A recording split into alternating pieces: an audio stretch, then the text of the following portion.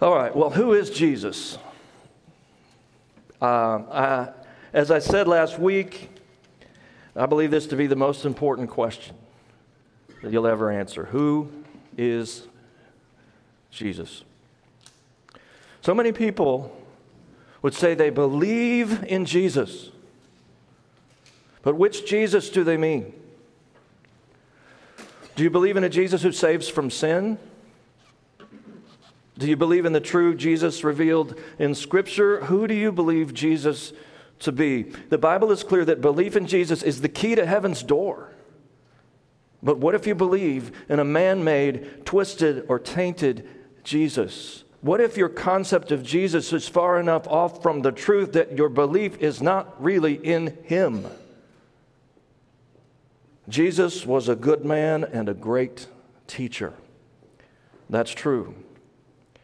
But will believing this save anyone? Not in the slightest. Jesus was fully God. But if you don't believe He was also a man who bled and died on a cross for your sin, will you be saved? I think not. And so it becomes very important that we really understand who Jesus is and that our picture of Him isn't clouded or faded or skewed. Because let me tell you that we have an enemy who likes to keep people just on the wrong side of the truth, especially when it comes to who Jesus is. Cults with millions of followers are the result. But it doesn't even take a cult to keep people on the wrong side of who Jesus is. Sometimes all it takes is someone like Oprah or certain overly happy preachers. Those who would have you believe in a Jesus who would never judge, who would never be willing to let anyone wind up in hell. No, theirs is not the true Jesus, nor will faith in such an untrue Jesus save anyone. Therefore, we are spending this Christmas season taking a careful look at who Jesus really was and is according to our only hope for objective truth on the subject, the Bible. Last week we talked about Jesus, the baby. We were amazed by the audacity of God in choosing to experience human life all the way from start to finish, from conception to death. How radical it is that God chose to come in a totally dependent form, the Creator depending upon His creatures born ultimately to die. This is an unfathomable mystery. We remember that the birth of Jesus and the events surrounding His birth were predicted hundreds of years before He was born. We also talked about the purposes of God in coming as a baby, so that He could identify with us at our weakest point, and so that He could show us true humility as He went to incredible lengths to prove His love for us. We remember that Jesus, even as a baby, was worthy of praise. People came from afar to worship Him, even though He was still just an infant. This is the glory of Christmas. Jesus was worthy of worship at birth, being nothing less than God in human form, though emptied in some mysterious way by choice, having gone so far as to subject Himself to the limitations of human infancy. Still, most of all we know about the life of Jesus happened after He grew up, right? That's right. And so this week we're going to take a look at Jesus, the man. Now, first of all, let's establish the fact that Jesus was actually a man. We often talk about the deity of Christ, but it is equally as important to know that He was a fully functioning, red-blooded, beard-growing, heart-beating, muscles-flexing, sandal-wearing, masculine man. Now, first of all, let's look at what the Bible says. It explains it in several places. The fact that Jesus was a man is one of the most basic truths in Christian theology. But not everyone accepts it, and even most of us sometimes need the reminder. You probably know that many cults deny that Jesus was God, but you might be surprised to know that some deny His humanity. It's been going on since the first century. The earliest Gnostics made Jesus out to be a sort of a spiritual apparition, maybe like an angel or a human in disguise, but not really human. The Bible, however, is clear that Jesus was an actual flesh and blood person. History certainly knows Jesus is a real man who lived and died at a certain time on this earth. But regardless, even most Orthodox Christians have never fully thought through the implications of this portion of the identity of Christ. Jesus was a man. In fact, the biblical Jesus is the one and only God-man. If Jesus is not God, our worship of him is blasphemous and our faith is misplaced. If Jesus is not a man, his death cannot pay the price for our sin. In some ways, we'll never fully grasp the paradox of the identity of Jesus, but we must at least know that the Bible speaks of Jesus as both fully God and fully man, with no watering down of either portion of his nature. In fact, all of our hope rests in this dual nature of Jesus Christ. Let's review a couple verses in Hebrews to nail this foundational truth down from chapter 2, starting with verse 14. Hebrews chapter 2, verse 14. Because God's children are human beings made of flesh and blood, Jesus also became flesh and blood by being born in human form. For only as a human being could he die, and only by dying could he break the power of the devil, who had the power of death. Only in this way could he deliver those who have lived all of their lives as slaves to the fear of dying, mortality. Therefore, it was necessary for Jesus to be in every respect like us, his brothers and sisters, so that he could be our merciful and faithful high priest before God. He then could offer a sacrifice that would take away the sins of the people. There are so many passages clearly stating that Jesus was fully God, but there we have a passage explaining the importance of his humanity in plain English. And we see clearly here that the manhood of Jesus was not some kind of illusion. Jesus was not a fake man or a man only in appearance, but don't take my word for it. The inspired writer of Hebrews tells us straight up that Jesus was made of flesh and blood, born in human form and in every respect like us. Someone wrote a song several years ago called "What If God Was One of Us?" What if God was one of us? Remember that? Some of you are like, I was trying to forget it. Thank you. And of course, the person who wrote that song was not a believer, but little did she seem to know that the Bible says God actually was one of us. Yes, even just a slob like one of us.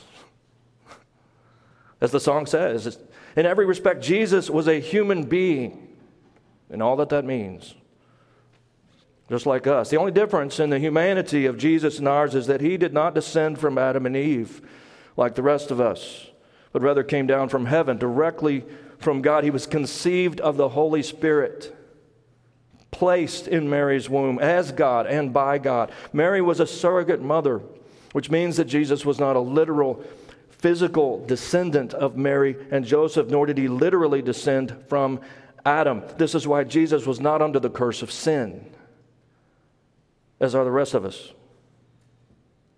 Because we are Adam's descendants. This is why the Bible says in another place, though as in the first Adam, we all die, in Christ, the second Adam, we are made alive. And so while it's important to remember that Jesus was not the offspring of a man and a woman, his humanity was every bit as human as ours, and in some ways even more so than the first man, Adam. Because like us, Jesus was actually born. As I mentioned last week, Jesus had a belly button. Adam and Eve didn't. Isn't that interesting? Jesus had a belly button. Just like me and you. He grew up in a real town called Nazareth, where his earthly dad was a carpenter. Because of this, there's little doubt that Jesus was a trained carpenter who worked as a carpenter for several years before he began his ministry. He was the firstborn son, and in those days, that meant he would have been trained in the trade of his earthly father. I believe Jesus was a hard-working man. I mean, we don't really hear about him until he's 30. What was he doing before that? Working his tail off. Historically, Jesus Christ was originally known as Jesus of Nazareth because he was a real noteworthy person of history. And Nazareth was his hometown, where he would have been thought of as the carpenter, or at least the carpenter's son. Like other boys, Jesus spent most of his young life playing with friends, skinning his knee, and learning to build things with his dad. His dad showed him everything he knew. Joseph could see that Jesus was growing like a normal boy, but Joseph also knew that Jesus had a hidden identity because of the visit from the angel Gabriel and all the fuss around his birth, and because of the things Joseph knew from Scripture as a good Jew, and probably because of the things he could see with his own eyes. Joseph knew his son he was raising, though human, was also the Messiah, the Son of God. The Bible says Jesus kept increasing. This is a human thing. It's like he had it all at birth. There was mental development that had to happen. There was human things that had to happen. Jesus kept increasing in wisdom and stature and in favor with God and men, Luke 2:52. As Jesus grew mentally and physically, he found that people liked him. He grew in wisdom and stature and favor with God and men. People liked him. He was a good kid. God was pleased with him, and this boy grew and grew until he became the man we're going to talk about today. Now, somewhere around 20 years ago, 2 decades ago, I'm that old that I can talk about 2 decades ago, I heard an amazing sermon about the humanity of Jesus from a pastor named Bill Hybels, and I took meticulous notes. I also made a note that this preacher actually said that he got his outline from a seminary professor whose name I can't remember. That was a long time ago when I was just learning to preach. Some of you are like, well, you need to keep working, but I was really just learning to preach. So I honestly don't know how much of the sermon, as I pulled this out, was original to me and how much I borrowed way back then. Over the years, I've re-preached this message quite a few times, and I'm always tweaking it, always changing it, so I'm really not sure. But I can remember the preacher saying, over 20 years ago, when you think of Jesus of Nazareth, think of strength, sensitivity, and simplicity. So first of all, understand that as a man, Jesus was marked by great strength. No matter what you believe about Jesus, whether or not you believe him to be the Son of God, whether or not you understand that he was God in the flesh, come to earth to save us from our sin, no matter what you believe about all of that, after careful research, you would have to admit that the Jesus of history must have been a person of formidable strength. One of my dad's brothers has been a carpenter for most of his adult life. He's lifted lumber and hammered nails and hung sheetrock and those types of things for decades. He's a man marked by his physical strength. Uncle Kurt is what some call country strong. The kind of strength you don't get by lifting weights. The kind of strong that only comes through years of hard physical labor. My dad was and is strong too, but I do remember when I beat him at arm wrestling. It probably wasn't fair since my arms are longer and I was at the peak of my brief athletic career. But I can tell you that I never beat Uncle Kurt, long arms or not. This guy could swing a 20-ounce hammer over his head. He didn't bother with the little, finishing hammers. He just went ahead and used the framing hammer for all of it. He just was so strong. He would put up sheetrock by himself. I don't even, he could do these things. In fact, when I was about 15, I helped my uncle build a house. I spent just about every day of that summer working with him. My body was a lot closer to manhood by the time we were finished in that one summer. I know from experience what that kind of work does to your physique. It makes you strong. It gives you rough, calloused hands and dark brown skin. As my dad would say, that kind of work will make you tough. And you see, we need to remember that Jesus was almost certainly a carpenter by trade right up until the last 3 years of his life. Right up until he was about 30. He would have been building that carpenter's body for 20 years or so. And carpenters in those days didn't have nail guns or cordless drills, folks. They didn't ride around in air-conditioned pickups with leather seats and built-in computers. In fact, they didn't even have lumber yards. They had to fell their own trees and saw their own logs with hand tools. They had to hew their own stone out of the ground and mix their own mortar. Especially in those days, a carpenter had to have great physical strength or else he'd never lasted in the trade. Undoubtedly, Jesus was a physically strong man. Scripture also hints at the physical strength and stamina of Jesus. One such passage is found in the 21st chapter of Matthew. Let's read from verse 10. When Jesus entered Jerusalem, the whole city was stirred and asked, "Who is this?" There's our question again. Who is this? The crowds answered, "This is Jesus, the prophet from Nazareth in Galilee." Jesus entered the temple area and drove out all who were buying and selling there. He overturned the tables of the money changers and the benches of those selling doves. "It is written," he said to them, "My house will be called a house of prayer, but you are making it a den of robbers." Now I want you to notice some things here.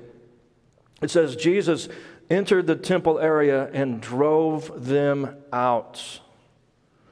The book of John records he actually used a scourge of small cords, in other words, a whip, not an AK-47, not a grenade launcher, not even a sword, just a whip that he made on the spot out of small cords. Do you really think Jesus could have been this weak and withered, even effeminate character that we see sometimes portrayed in movies and artwork? I mean, just try to picture it. Here's Jesus in the temple. Guys...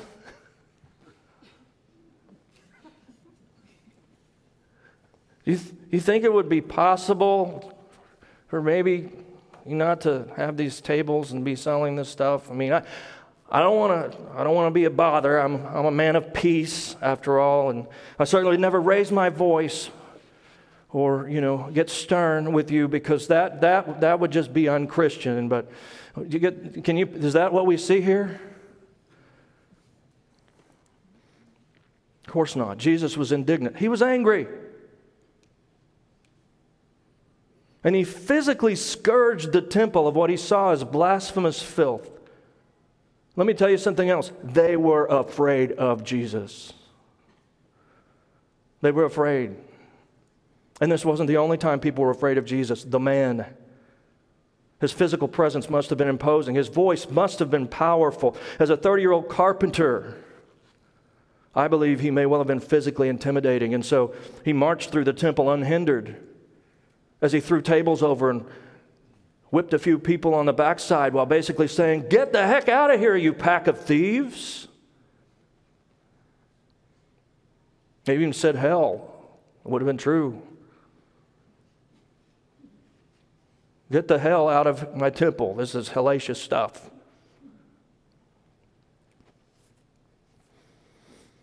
The scripture says he drove them out. Doesn't say ask them to leave politely. It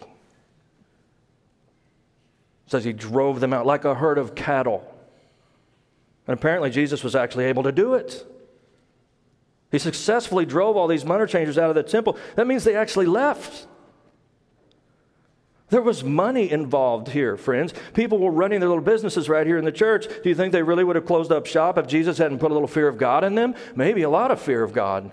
What kind of person could single-handedly drive these people out? I mean, really. And take note of this. On those rare occasions when Jesus chose to display his strength, not a soul ever stood up to him. I believe Jesus could be frightening when he wanted to be, even fierce. As C.S. Lewis said of the lion, Aslan, who was his symbolic representation of Jesus, safe? Who said anything about him being safe? Of course he isn't safe, but he's good, I tell you.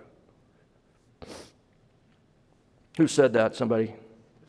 Beaver. Mr. Beaver. Jesus may have been more strong than safe as well. This was simply not a guy you wanted to mess with. Even the disciples were prone to cower a bit before him at times. Remember when they worshiped him on their knees in the boat? Who is this? Good question. Peter would have never followed a weak man. Neither would have Simon the Zealot. a military guy. No, Jesus had been a carpenter by trade. He was a working man who knew how to get things done. I believe Jesus was a strong, powerful, masculine man. We could also consider his final hours on this earth for a picture of physical strength. The Bible says Jesus was flogged and then savagely beaten with a special whip called a cat of nine tails. This would rip great pieces of flesh off of their back, had bones and stuff tied into it. It's terrible. After 39 lashes with this whip, because 40 lashes often killed, a 100-pound crossbeam was strapped to his shoulders, and he was ordered to carry it all the way through Jerusalem and up a hill called Calvary. Halfway there, Jesus collapsed, and someone from the crowd was ordered to help. But I'm not sure any of us in this room could have carried it 3 steps after what he had been through. The flogging and the whipping he received was not typical for those being crucified, by the way. It should have been one or the other, not both. Physically, I'm not sure any of us here today would be strong enough, after being whipped to within an inch of death, to carry a crossbeam halfway through Jerusalem. I really doubt any of us here are that strong, physically. Let there be no doubt, Jesus was a physically strong man. I believe his physical strength would have been something people noticed, and indeed his strength played a part in how God used him. But hold on a minute. The strength of Jesus was not merely physical, was it? No, he was also mentally strong. Jesus had mind-blowing mental toughness. You know, sometimes my brain just gets fried, and I never did drugs. Remember the commercial? I still get fried. Sometimes I can't respond like I should or say the words that would be best. I get mentally drained. I run out of brain power. I forget names I know in the moment. I forget important details. Just hang around me after about 8 o'clock at night after a long day, and you'll see what I'm talking about. But we don't see that with Jesus. He would preach and teach for hours, all day even. He was like the Energizer Bunny. He just kept going and going. By contrast, after church on Sundays, my brain is mashed potatoes. In fact, if you want me to remember something after the service, you better hand me a note or send me an email, because you're looking at a computer that needs to reboot at that point. I mean, unlike a PC, even though I'd rather be thought of as a Mac, I got the blue screen of death at that point. You can forget about it. Send an email. Unless it's just relational. But I mean, if it's factual, like I got to remember a time or something, forget it. Jesus never showed mental weakness. He never misquoted Scripture or messed up an interpretation. He never needed to go back and retract a statement. He never let his mouth run before his brain was in gear. He never said one thing he didn't intend to say. He was mentally strong. And Jesus, the man, was also emotionally strong. Leadership is an emotionally draining thing. If you've ever had people looking to you for leadership, if you've ever been responsible for leading an organization of some kind, if you've ever been the person who every person automatically scrutinizes, whether openly or inwardly, whose very character is constantly judged, whose strengths and weaknesses are always being assessed, even by well-meaning people, then you know how emotionally draining leadership can be. Jesus had 3 years to train, educate, and motivate the people who would build his church. He poured everything into those disciples, and the rest of them went into the throngs of needy people who groped after him constantly. Just trying to get near to him, trying to touch him, to have a moment of his time, to try to get what they thought they needed out of him. Every word he said had to be perfect. Every action, every step, every look on his face was being judged. He had to be emotionally strong. Jesus had to be spiritually strong. Remember, after 40 days of fasting and praying in the wilderness, Satan came to tempt him. You see, Jesus was fairly high on Satan's list. And there Jesus was, starving and now facing Satan. This was not one of Satan's minions, not just some kind of feeling or presence, but a real manifestation of Satan, apparently speaking with an audible voice. And I believe there were probably several times in his life where Jesus had to face Satan on a personal level. How would you do face to face with the evil one? You know, we say the devil made me do it, but it's more likely none of us in this room has ever had an encounter with Satan himself. You see, unlike God, Satan is not omnipresent. He can only be in one place at a time, and no offense, but the devil's got better things to do than to mess with most of us. We're probably not that high on his list. I'm not saying we don't deal with spiritual forces, but likely you've never had to stand up to the manifest presence of Satan himself.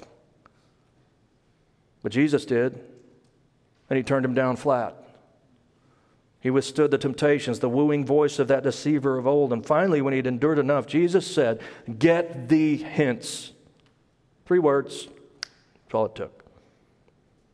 It was a command. It was a word of power and authority. Satan had no choice but to obey and get away from Jesus. That was only a foreshadowing of the spiritual power of Jesus, because the Bible says at the end, the glorified Jesus is the one who's going to cast that serpent and all of his minions straight into a lake of fire where they'll be tormented forever. He has that kind of spiritual strength. And thank God he does. The greatest show of the strength of Jesus is yet to come when he returns in his glorified state. But even as a man who had emptied himself, Jesus stood tall before Satan. Even through the physical weakness he must have felt after 40 days without food, Jesus showed unyielding spiritual strength. There was no cowering, there was no running, no crying, no fear. Jesus was a spiritual rock. Jesus, the man, was a spiritually, emotionally, mentally, and physically strong person. In fact, no matter what else you think about him, a very rational case could be made that Jesus was the strongest man to ever live. Whatever else you may believe, a historically accurate view of Jesus pictures a man who literally personified strength. When you think of strength, think of Jesus. There's a second word that we should think of when we think of Jesus, the man. That word is sensitivity. As a man, Jesus showed great sensitivity. For example, Matthew tells us Jesus was going through all the cities and villages, teaching in their synagogues and proclaiming the gospel of the kingdom and healing every kind of disease and every kind of sickness. Seeing the people, he felt compassion for them because they were distressed and dispirited like sheep without a shepherd. Time after time, the Bible shows us glimpses of the deep sensitivity of Jesus. Our Lord was as tender-hearted as he was strong. But think for a minute about some of the most powerful people in history, people who showed great strength. Think of someone like Alexander the Great or the Caesars or Genghis Khan or just somebody who was powerful and strong for good or evil. Think Rambo or Schwarzenegger, okay? Strong. But these are probably not the names that would come to mind if I asked you to think of people most known for their sensitivity, right? Some of you ladies are thinking, well, of course not. They're all men. Well, good point. But regardless, uncommon strength and incredible sensitivity do not usually coexist in the same person. Have you ever noticed that? Picture your high school football coach. Probably strong, possibly not very sensitive. Or picture your music teacher, your drama teacher, probably sensitive, possibly not known for strength. And I know these are stereotypes. Not always true, but work with me. See, the uniqueness of Jesus is in the fact that he was both strong and sensitive in the extreme. The Bible shows us that the one who had the power to calm the storm, to make the wind still and the rain stop, loved to have children climbing all over him, sitting in his lap, just loving them, holding them, blessing them. Same person. When they told Jesus that his good friend Lazarus had died, the Bible says he wept. He cried bitterly. And then he proceeded to raise him from the dead. Jesus had the sensitivity to cry real tears over the loss of his friend and the strength to bring him back to life. The one who gave sight to the blind and caused the lame to leap allowed a woman off the street to wash his feet with her hair, with her tears. On another occasion, he lovingly washed his disciples' feet. People wore sandals. It was dusty. It was hot. Washing dirty, smelly feet is not something you normally would picture an exceptionally strong, the strongest person in the room, the strongest person ever doing. Jesus was different. He was strong and sensitive.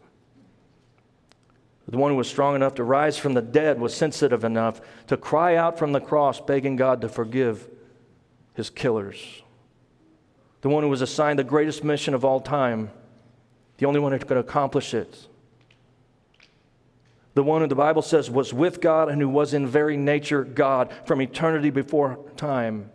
The one through whom the universe was created, according to Colossians, was the same one who would take time out from his teaching schedule to meet one-on-one with hurting, needy, and forgotten people.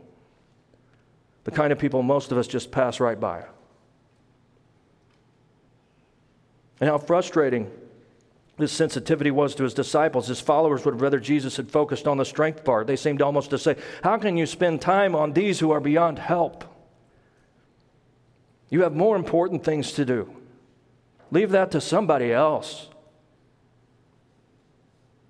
But as Bill Hybels put it, Jesus was so sensitive to the human condition that he could almost never get from town A to town B without stopping along the way to spend time with someone whose life was an absolute mess.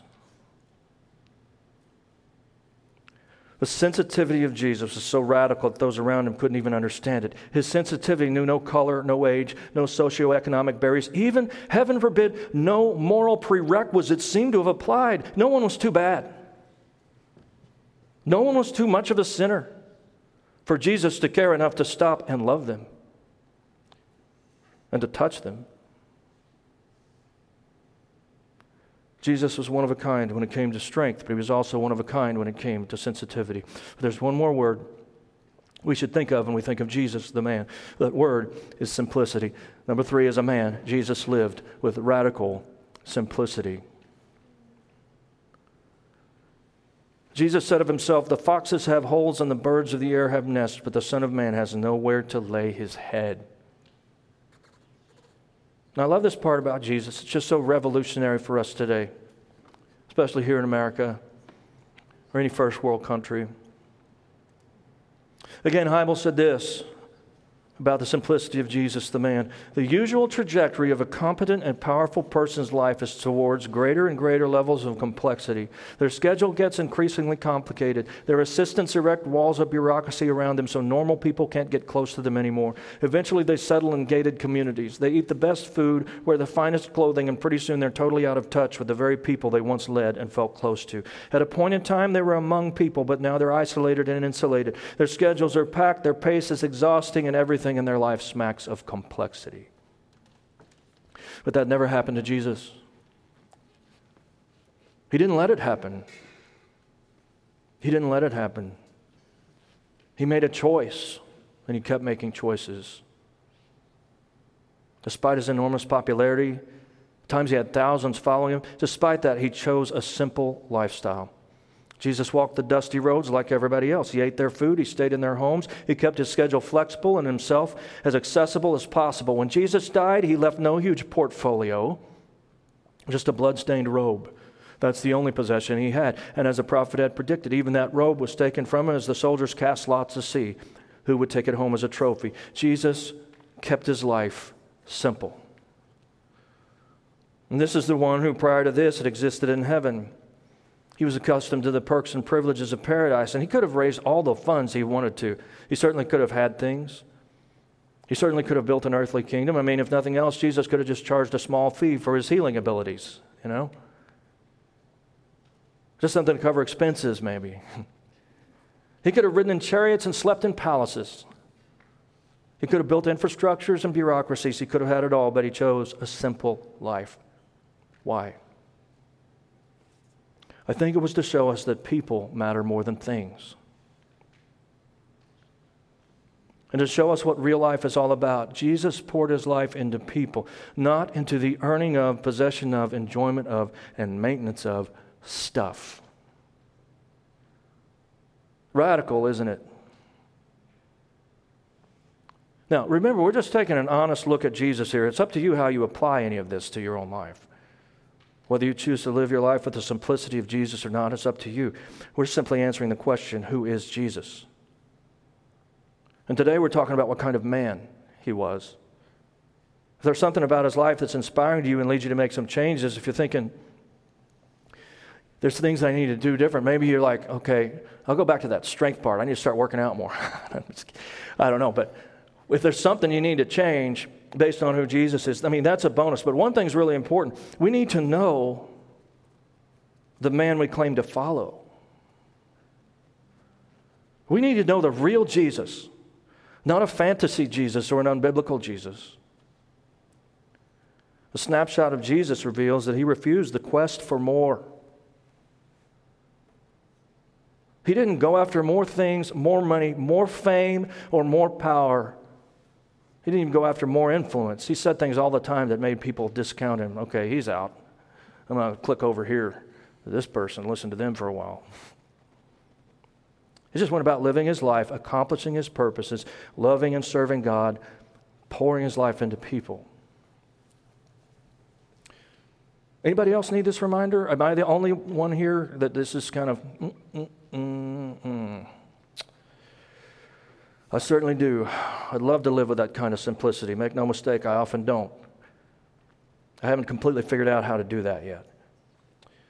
But my Savior's simple life is inspiring to me personally. I also want you to understand how this applies to the vision for Go Church. I'm frankly annoyed by the complexity of the typical American church mechanism. So many books, so little time. So many conferences, so many ways of doing it. I'm also exasperated by what can feel like consumeristic goals, methods, and thinly veiled efforts to keep up with whatever the church down the road is doing. Let me put it this way, as it might pertain to us, to bring this home. We are not doing anything that we are doing so that we can get big enough to be able to build a building. Okay? Now, did I say we're never going to build a building? No. Talking about motivations. And just by the way, the quickest thing that would make me want to go plant my third church is if I have to start managing complexity. I'm inspired instead by the simple church and the simple Savior of Scripture. That's why our vision will always be simple: loving God, loving each other, loving everyone.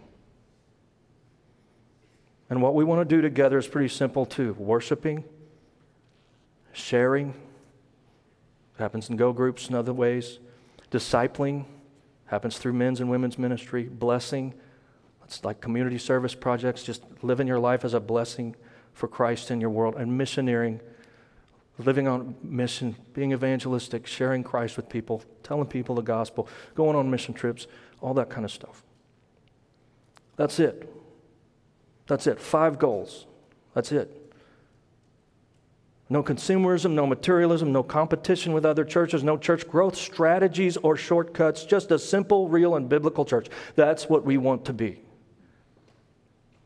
Amen? Amen. That's what I thought. I guess I'm just remembering today that the life of Jesus is a pretty good model for my life and for our church. There once lived a man called Jesus of Nazareth. His impact on history cannot be measured. He wielded immense strength. He shared beautiful sensitivity. He lived with radical simplicity. Never has there been and never will there be again one like him. Don't you wish you had known him? Well, you still can. That's part of why he rose again. He lives. And he's present in the presence of the Holy Spirit. Our God is one God. Jesus said he would be with those who put their faith in him. And by trusting in him, you can learn to experience his spiritual presence. You can get to know Jesus spiritually, the Spirit of Christ, the Holy Spirit. How do you get to know him? How do you know he's there? How is it real? By first inviting him to come into your life, by making a decision to place your life in his hands, through a process of spiritual development called discipleship, you can walk through life with Jesus. As a byproduct, when you learn to follow and know Jesus, that means his strength, his sensitivity, and his simplicity can become yours. Your life can change. The Bible says we can become like Christ, but only when we abide in him. Jesus said, listen, I'm standing at the door knocking. If anyone hears my voice and opens the door, I will come in. He also said, all those who love me will do as I say. My Father will love them, and we will come to them and live with them. How do they do that? In the person of the Holy Spirit. God is 3 in 1. You can be like Jesus, the Jesus we learned about today, but not by your own willpower. It'll never work. The only way to become like Christ is to invite Him into your life and let Him change you. This starts with something we call salvation. And that happens when you surrender. When you turn from self and sin and put your faith in Jesus to forgive you and transform you. When He changes you, only when He changes you will you be like Him. So what do you say? Do you want to follow this Jesus and become like this Jesus we've been talking about? If you're ready to trust Jesus, take that first step with Him, to trust Him as your Savior and invite Him into your life as the one you want to be like. We can do it today. Would you pray with me? If that's what you want, just tell God. Just tell Him, I want Jesus. I want Him to be my Savior. I want to become more like Him. Admit, I can't do it. I know I can't. I need You to do it, God. I surrender. I'm turning away from me and what I can try to do, repenting of that. I'm turning to You, throwing up my hands. Take my life. Come into my life and make me like Christ. Friend, that is what it means to be a Christian. Not all the other things so much. Is today the day, your spiritual birthday, the day you took this step that God guided